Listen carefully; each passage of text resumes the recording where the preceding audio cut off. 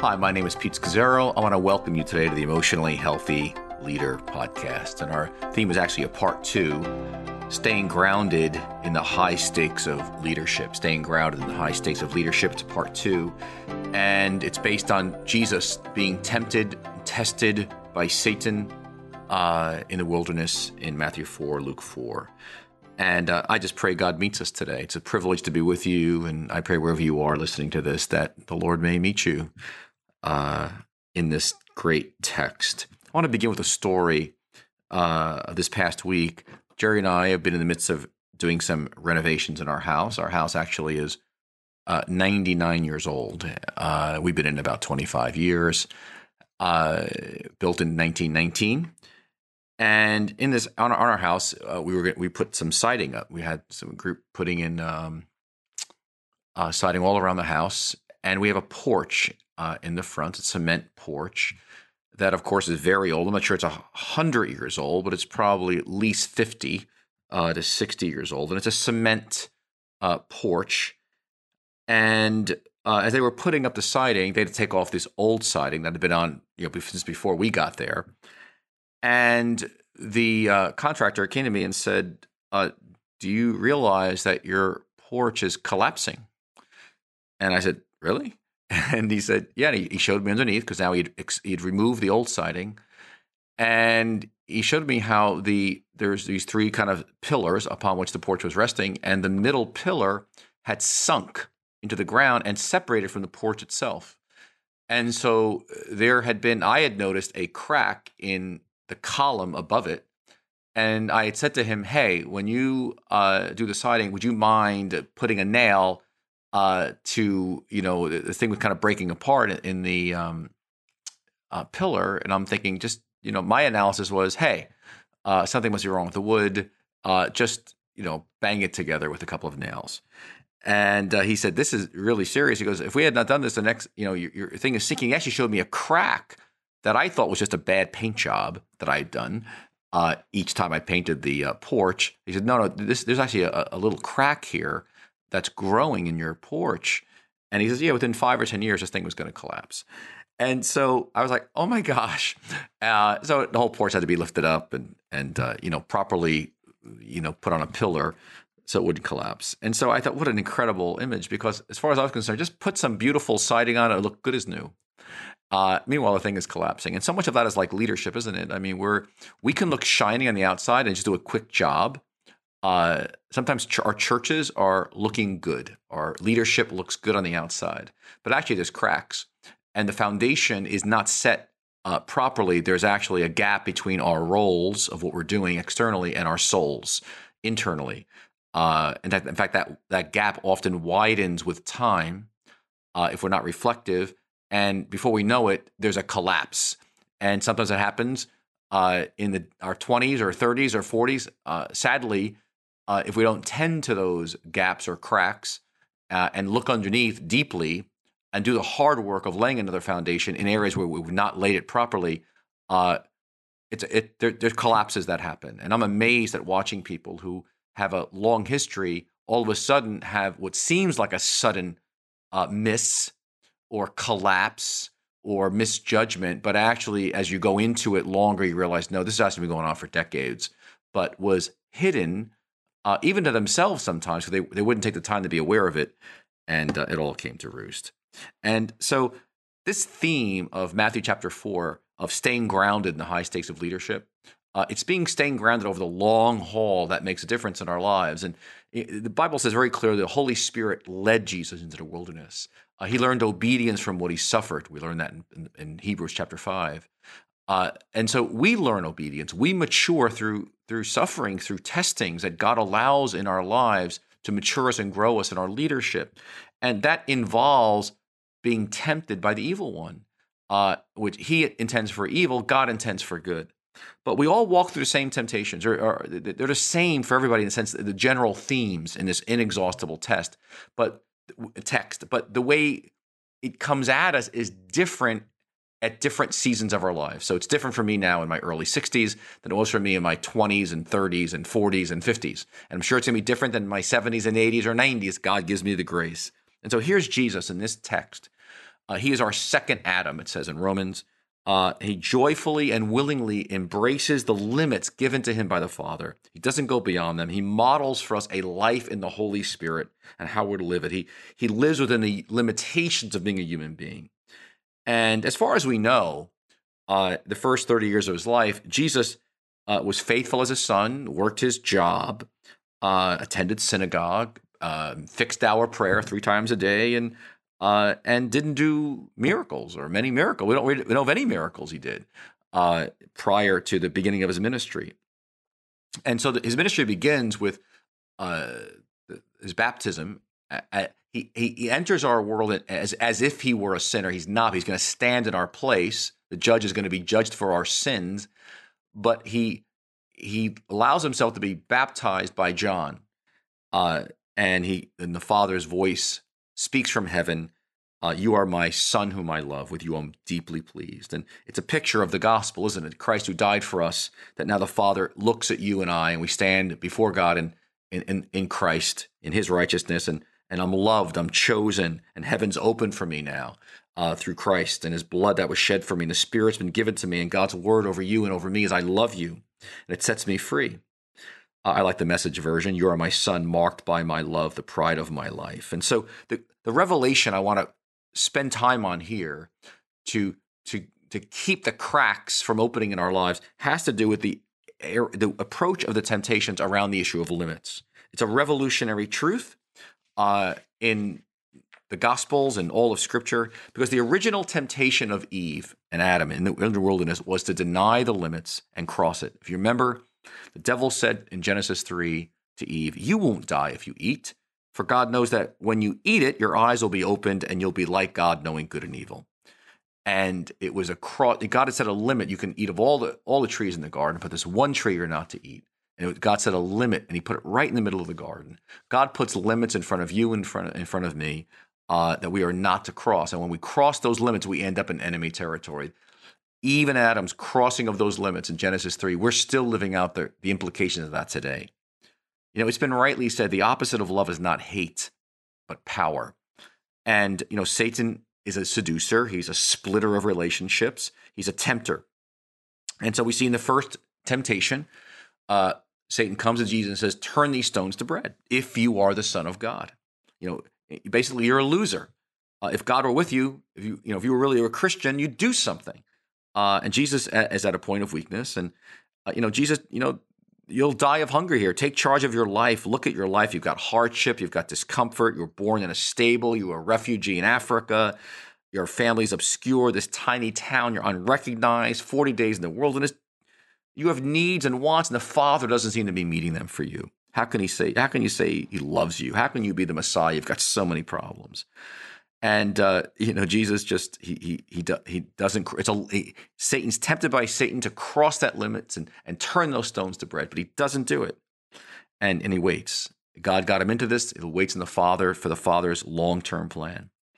And then the second temptation is Satan takes him to the highest point and says, you won't even stub your toe if you jump from the temple. God will catch it. He uses the Bible, but he misuses the Bible. And the devil takes Jesus higher and higher into pride, just like for all of us. And the Spirit leads Jesus back down to the wilderness, to suffering, to temptation, to the cross. The way of the spiritual life is downward. It's inward and downward. And pride is a rejection of limits, being dependent on God. The whole word humility, hummus, is being grounded in who you are, being grounded in where you come from. It means literally to be brought low. That's why for if you look at ancient church history, the cultivation of humility was one of the major themes in the first, early centuries of the church. You don't see much of that in Western culture, cultivating humility. But many of us are not grounded. We're too high, and we end up in trouble. And the picture for so many of us, we think we can accomplish way more than we can. And I know for me, God sends sticks and sometimes stones and taps me on the shoulder, sends me messages and words, and I don't even listen. And then sometimes you got to drop a nuclear bomb to get me grounded, to get me back down, and to get by the grounded where I say, okay, God, not my will, but your will be done.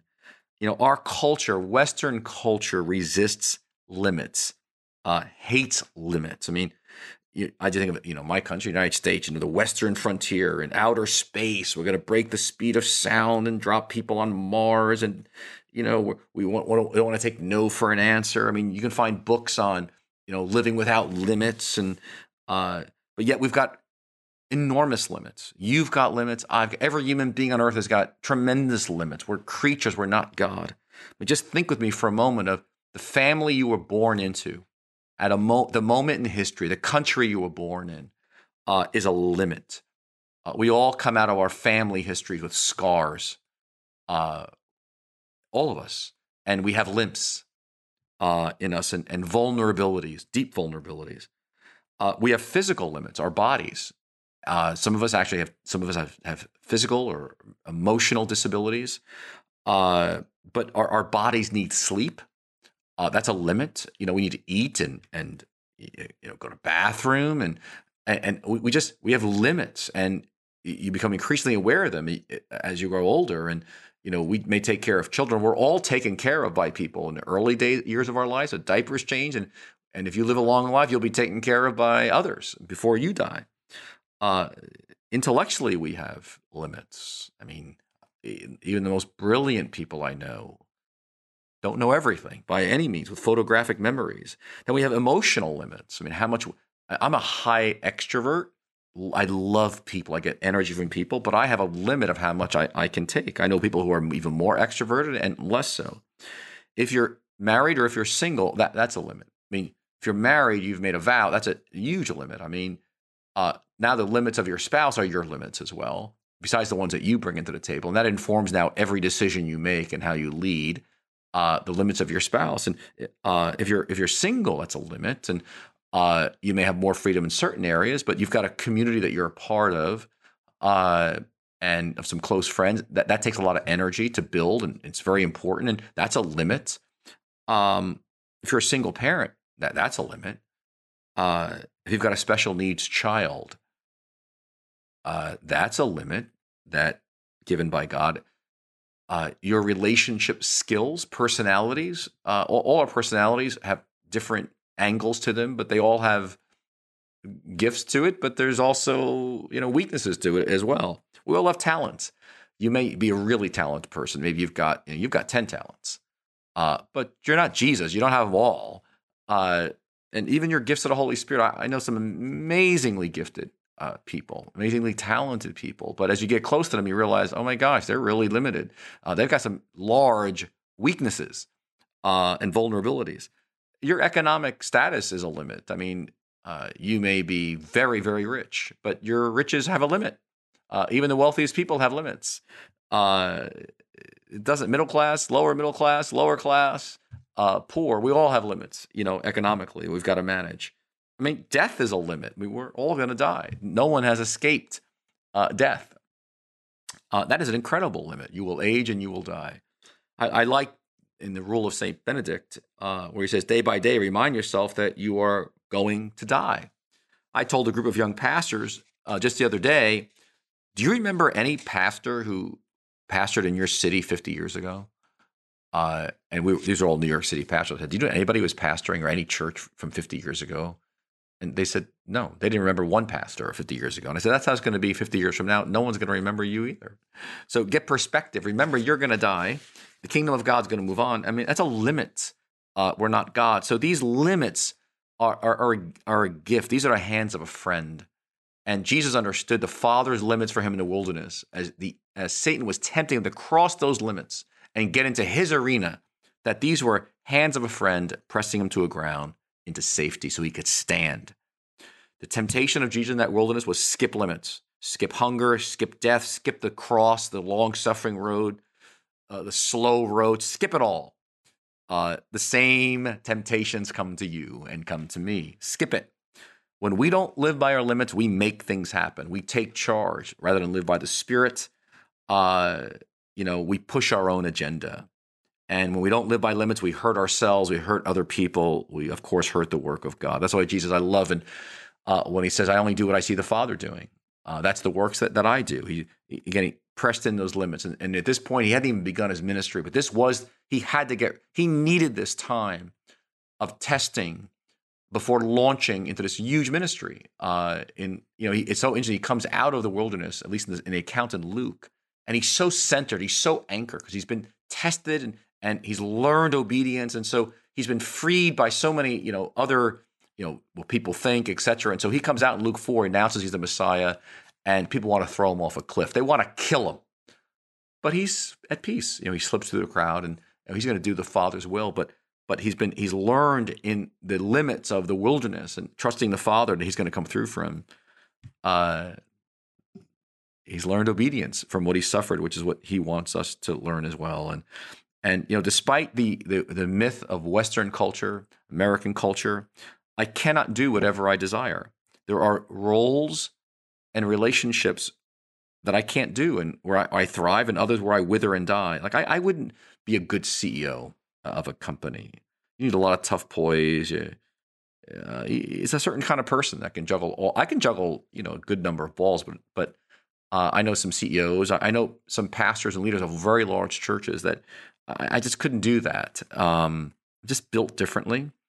A lawyer, an accountant. I was at one point thinking about going to law school. I started studying in my early years before I became a Christian. I was like, I don't want to law school. I was like, I don't like this detail at all, and the kind of work it requires. New Life Fellowship, I was its greatest gift when I founded it. I was also its greatest liability because of my limits. But it was freeing. I mean, that was God was in that, and coming to a place of embracing my limits and the size of that, and always aware that God was in this. There was an evil one tempting me to compare myself to other people, and hey, look at this guy down, on the other side of town, and even in my writing, I've written a few books, but I don't have the capacity to write a book a year. It takes me years, and it's slow, and it just comes out of my limits, my gifts and my limits. The amount of emotional energy in people I can handle is a limit. Just the way I operate, and so staying grounded is being able to say in a content way, "Thank you, Lord." Some of us, you're listening to me, you're exhausted, physically, emotionally, maybe financially, relationally. It's a great truth to just, if you get nothing out of this podcast, this may be it. When you're leading, for Jesus and giving out, life is going out from you. Think of when that woman with an issue of blood in Mark 5, she touches Jesus and says, Jesus knew that life went out from him. And he says, who touched me? But as we serve, whether it's speaking, praying for people, whatever it might be, representing Jesus, we're giving ourselves, we give life out, the life of God in us. But again, I'm not God, so I have limited life in me. I must receive out of which I give. And some of us, we're so overextended, we're giving and giving and giving, but we're not taking in enough to the amount that we're giving. And so that's why we talk about a rule of life, things like Sabbath and drinking of God and doing things that replenish us and delight. But it's a limit. And thank God for your limits. You're not God. Life goes out for me. It's got to be replenished. I recognize even in terms of our ministries and my ministry, I know that I used to think that our church needs to do it all, or I need to do it all with people. I mean, I'm one piece of people's discipleship. There's lots of other pieces, and our church may get somebody unstuck or unfrozen. I may put a seed. Someone else may do something to help them increase, but it's God who does it. God who gives the increase. God converts a person. God actually is the one who changes people. We have little pieces along the way, but we're not it, and that's usually freeing. And so, the recognition that I've got these limits, and so just how do I know? Someone said to me, "How do I discern?"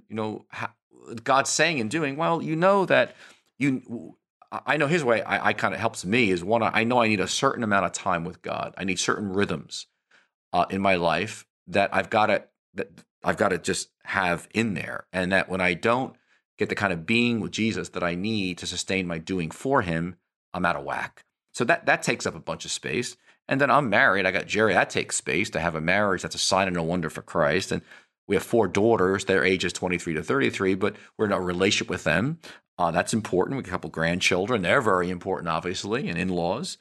And depending on your role, what God's got you in right now. So Many of you are pastors or leading a nonprofit, or maybe perhaps you're leading a for-profit and you're in leadership in some role in your company. Or those are all limits because you've got a responsibility that God's given you for the season of your life, and that's all limits. And so it keeps you grounded to embrace it instead of like, oh, I want to get out of this leadership. Well, if God's got you in it right now, then be responsible in it.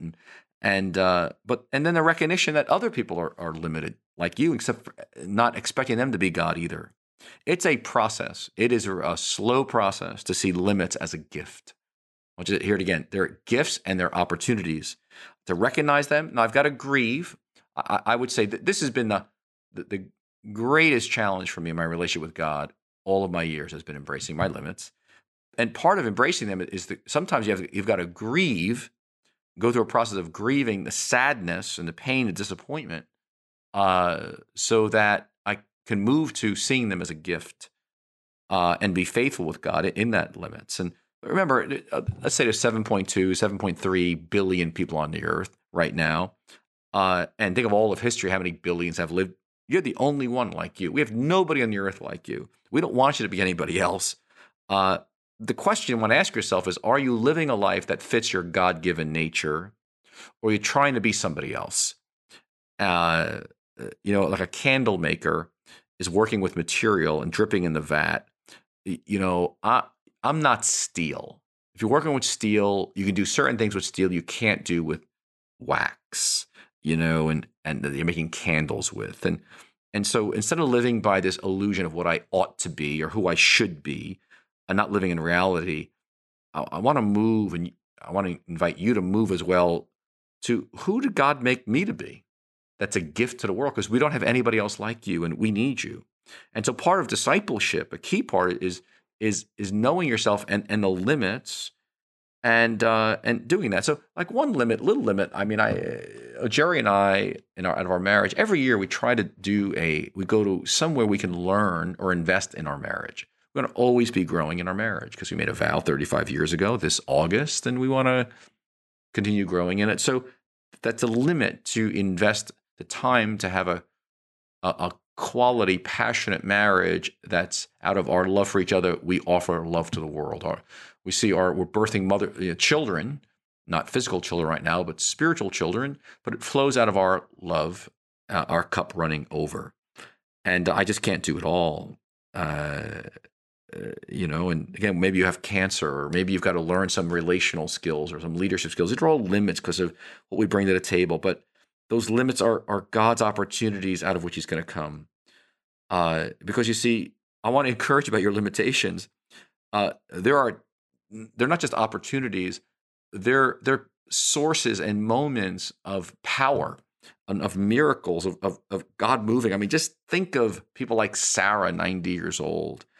God works so powerfully through limitations in Scripture of people, and then in our own lives. I mean, Sarah, Abraham, tremendous limitation, but God brings life out of death. I mean, Elijah's depression, his limits. Okay, God, changed the nation. I think of Jeremiah's depression, Hosea's bad marriage, and how God used them. Limits. Moses being 80 years old. Limits. He had a speech impediment. I mean, the guy was here he was, Moses, with a speech impediment. Timothy, timid and fearful, and here he is in this mess in Ephesus as a church, and God worked powerfully through him. And we can go on. And the 12 disciples. I mean, God had to break them, but so limited Peter and James and John and Thomas, limited, and because God wants to show us, I work through limitations, but part of of temptation is to stay grounded. And trusting God that He's going to work through them somehow for His glory. What made them great is they were aware of their limits. Now, it's interesting, two people who did not know their limits in Scripture were Samson and Saul, who did not embrace their limits and let it ground them, but rather got carried away, and we know what happened to them. I love Paul, 2 Corinthians 12. Paul had a thorn in the flesh. It was a limit. We don't know exactly what that thorn was, physical, something, epilepsy or speech, his enemies, maybe some temptations, who knows, whatever it was a thorn. It caused him enormous pain. Yet he was a powerful instrument of God, and he asked God to get rid of it. Just like we ask so often, God, get rid of these limits. And God says no, because out of your weakness is not hindering you. Your weakness actually is enabling me to use you as a vessel. You're setting people free. And God wants me and God wants you weak and grounded so that Jesus can rest on us. I love that Paul says, weakness is the door to the person of Jesus. And I know this is the opposite of the world. And Paul speaks about experiencing a higher communion because of the gift of the limit of his thorn. When I'm weak, he writes, then I am powerful, that Christ's power might rest on me. And that's the word for his Shekinah glory. And for Paul, his badge of leadership was not the high revelations, was not these revelations of being in the third heavens. It was his sufferings. It was his weaknesses.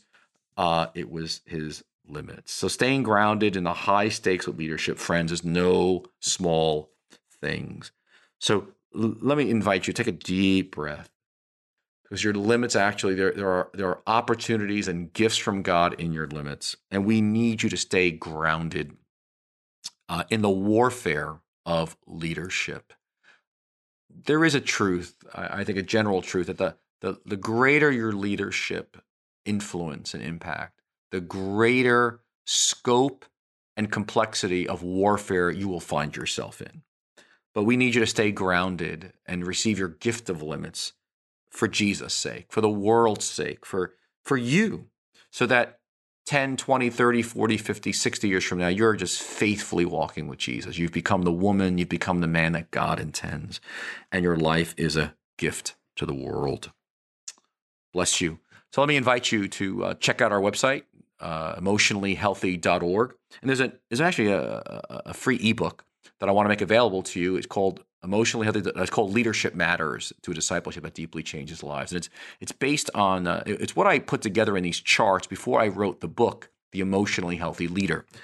And one of these charts is called Planning and Decision Making, and it talks about limits and how the standard way we lead in so often even in the church ignores the gift of limits, and we end up crossing them and end up in enemy territory. That's why this Matthew 4 text is so critical for us, is to remember Jesus embraced the limits of the Father for him and did not cross that line. He was the second Adam, and he models for us by the Holy Spirit that we can actually embrace the limits and trust the Father to come through for us. And I promise you he will. And in this ebook, is a nice chart of embracing limits and emotionally healthy leadership and what it could do for your life. So I invite you, it's a free ebook, Leadership Matters. It's on our website. Just go to check it out. God bless you, everybody. It's been great to be with you, and may the Lord bless you and keep you and make his face shine on you for his sake. God bless you, everybody. Have a wonderful, wonderful day.